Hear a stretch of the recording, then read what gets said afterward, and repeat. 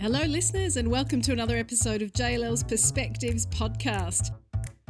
Today we're covering retail and particularly suburban supermarket-orientated shopping centres. They've been having a pretty hot run as our lives centre more around our homes and we travel less amid the coronavirus pandemic. But increasingly, the local shops are becoming more than just a place to stock up our pantries. They're expanding to incorporate apartments, offices, childcare centres, medical clinics and other property uses. To tell us more, I'm joined by two guests, Matt Healy, Head of Retail at Elanor Investors, and Lee McLaughlin, Property and Asset Manager and former Head of Retail in Victoria for JLL. One of them leaves us with a rather profound quote. One thing is for sure, staying still in retail is going backwards. There it is. Keep listening to find out more. I'm Rebecca Kent and this is the Perspectives podcast.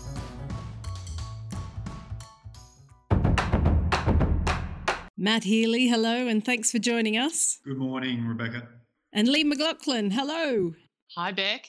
So, Matt, first question over to you. Which retail assets are you seeing holding up amid the COVID pandemic and why do you think they are? Yeah, most definitely. There's no question that neighbourhood, convenience-orientated, non-discretionary focused assets have proven the most resilient. Effectively, the assets that have a tenancy composition that have a high proportion to essential services, whether it be supermarkets, pharmacies, medical facilities and daily needs, those assets and that asset class has most definitely outperformed the larger fortress-type malls. There's a number of reasons for this. These assets are typically located in locations that are more convenient to access and also have floor plans that are easier to navigate and also have larger on-grade car parks, which have fared well during the social distancing and trading restrictions that have been enforced by the government. So on-grade car parks describes parking at ground level as opposed to multi-level or underground parking. So neighbourhood retail is an Elanor specialty. No doubt the resilience that these assets have shown. Have you keenly spotting some opportunities? There's no question there's continued liquidity and investor support for defensive supermarket-anchored convenience-based retail that has proven to be the most resilient and have sustainable cash flows during this pandemic. I see that thematic continuing as the market truly does recognise that those assets and that asset class provide relative shelter during what has been a challenging trading period during the COVID pandemic. Elanor as a business has traditionally invested in these defensive, non-discretionary orientated assets, which in the past have outperformed by providing relatively high risk-adjusted returns. As a result, our portfolio has actually proven to trade exceptionally well, and this resilience that we've seen over the last 3 months has seen us really continue seeking out high-yielding, income-orientated assets that we believe through leveraging our expertise and our experience in repositioning and providing additional mixed-use property forms to those already very dominant and defensive retail assets, we believe that there's a number of opportunities within especially the East Coast market, especially in regional locations, where there's most definitely an asset class of 75 million up to 150 million in value, where there's mixed-use potential that also provides very stable, defensive, risk-adjusted cash flows that are sustainable in nature. So there's capital out there for those types of assets. Where is it coming from and how are investors looking to place it? A lot of that capital is inbound from Asia. Australia is increasingly being seen as an attractive investment destination. A lot of capital is seeing Australia as a safe investment destination, and they also look at quite a sophisticated property sector that has retail which compared to other jurisdictions throughout the world, uh, a composition of an asset class that has a diversified income stream uh, compared to malls in the United States and in Europe. Australia is very much at the forefront in having shopping centres that do have higher proportions of the GLA and the income that is generated from non-discretionary means.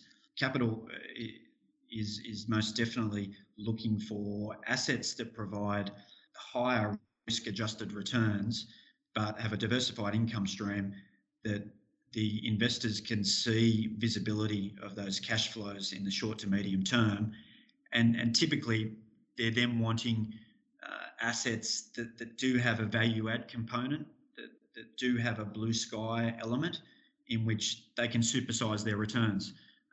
That's the investor that we're seeing come out of Asia, and typically the investor that Elanor is attempting to cater towards. And Lee, let's bring you in here. Retail has been undergoing some pretty fundamental adjustments over quite a few years, but certain trends have evolved faster than they ever would have done previous to the pandemic.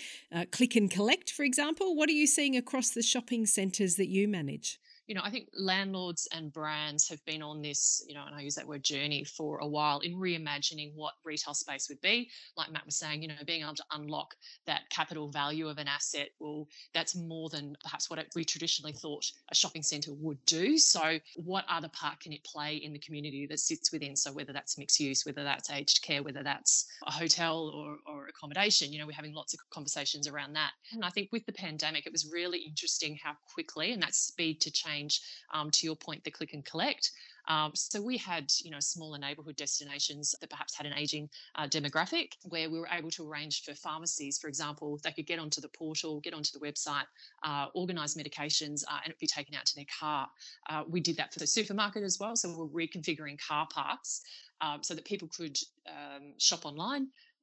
They would have their designated time. They would come in, and a staff member would actually bring it out to their car. So it was really fascinating, and those things happened quickly. So that idea was in concept for 48 hours, and within sort of that 72 hours to a week, it was rolled out. And when you're talking about major brands who might have hundreds of locations, it was fantastic how everyone pulled together. So I think that collaboration piece will continue, and looking at different ways to, like I said, use that retail space. I know of a couple of landlords who are actually looking at taking vacant space. So we know that there are some retailers who are in distress and who may not make it through this, even with the support of owners. So how do you convert that space into changing what that retail destination could be? So some are looking at even co-working as an option, or a derivative version of what that might be. So how could that add value back into the community? So there's lots of conversations like that. Really interesting. So the local shops are not just for the grocery run, I suppose.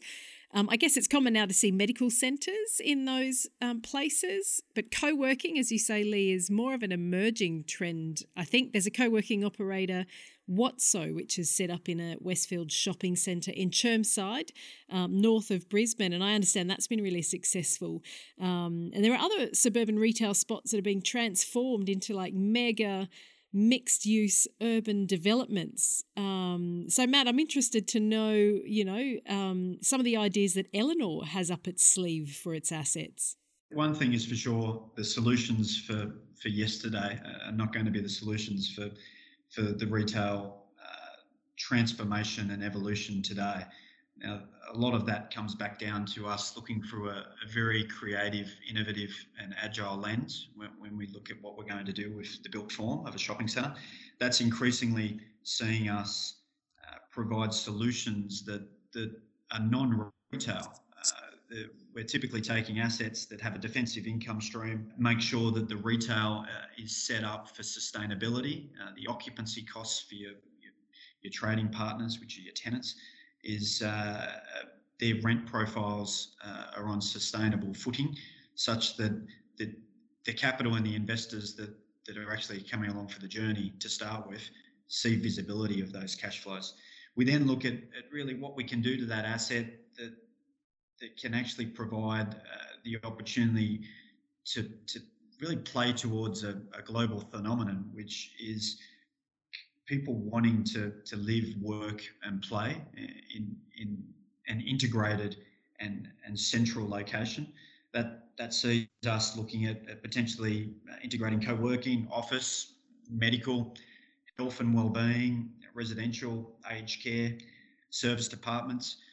No one solution will fit a particular property, depending on where it's located, the demographic of that trade area, and not only the demographic that currently exists in that particular suburb or that city, but more importantly, what's happening with migration and what's happening with education within that trade area that is going to ensure that it's a different customer that's going to be not only shopping at your particular centre, but also buying your residential apartment or visiting the office tower that you're going to create.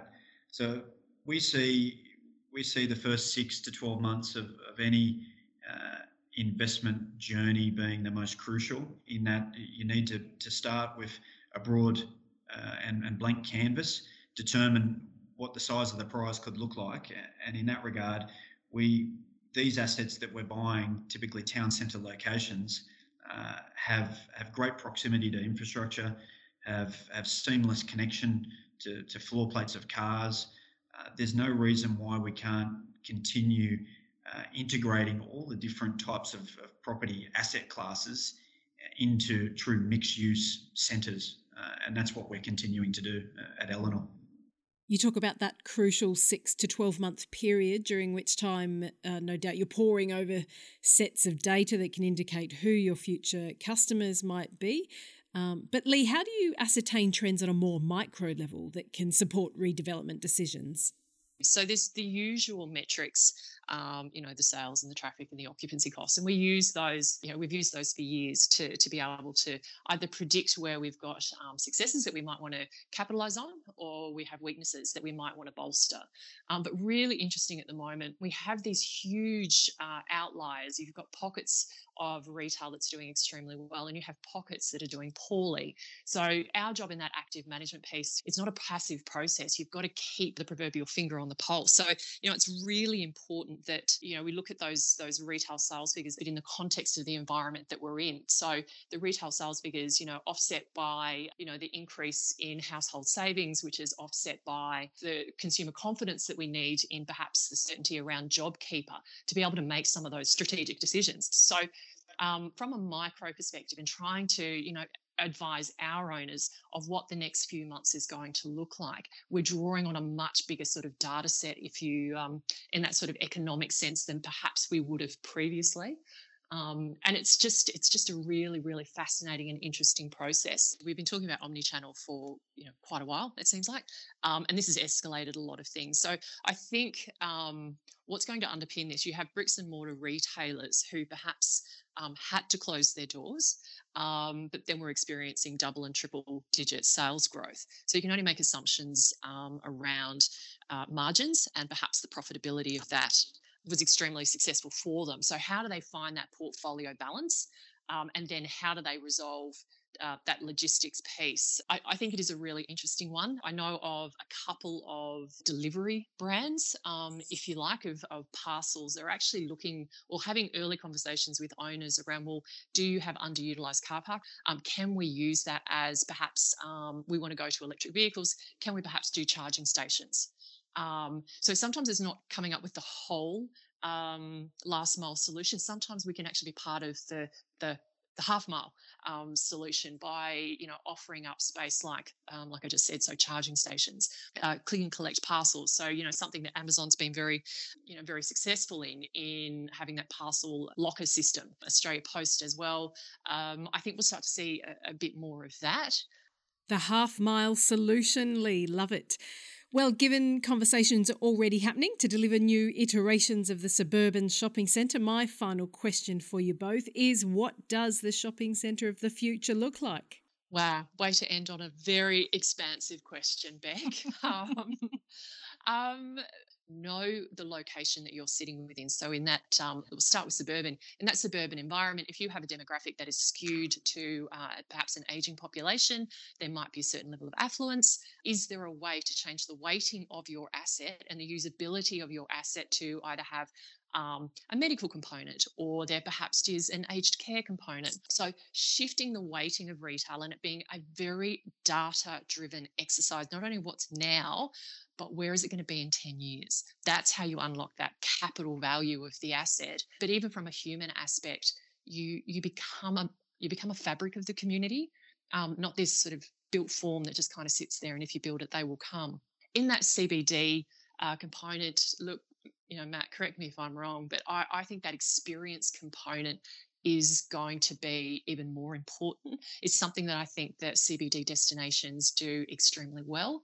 And there's a level of expectation that, if you're making a trip into the CBD on a weekend, you need that extra driver beyond a transaction. And if you're doing it through the week when perhaps you're ducking out of the office or just going for a walk in the afternoon, your experience level, again, is still more than a transaction. So how do we engage with that person? And, I remember seeing in the US, you'd have Tiffany and you'd have all of these pop stars that would play in shopping centres. I don't necessarily think it's going to go to that extent, but, we did one in the CBD that was a light installation on behalf of ISPT. And it was just, you went in there and it responded to all the music, and it would change all the time. And that type of experience is what consumers are wanting.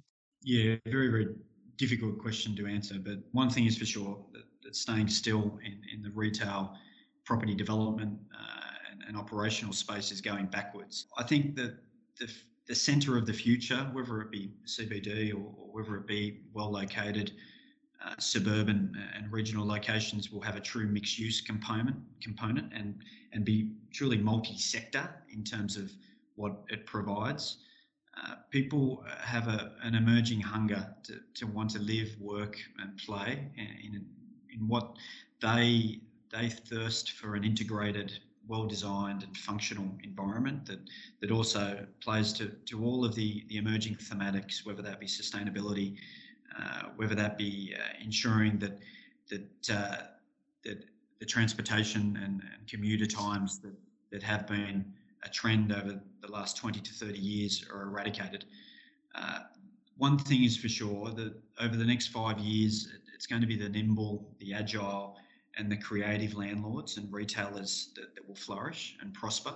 They're the landlords and retailers that work together to play to the customer demand and changing preferences, to have flexibility, to have functional developments and centres that actually capture all of the essential services that we need, but also allow the sensory delight, the experience, the entertainment factor that will actually allow people to integrate, connect, and do all the things that they've done in the past, which they're not necessarily doing because of the advent of the information technology age.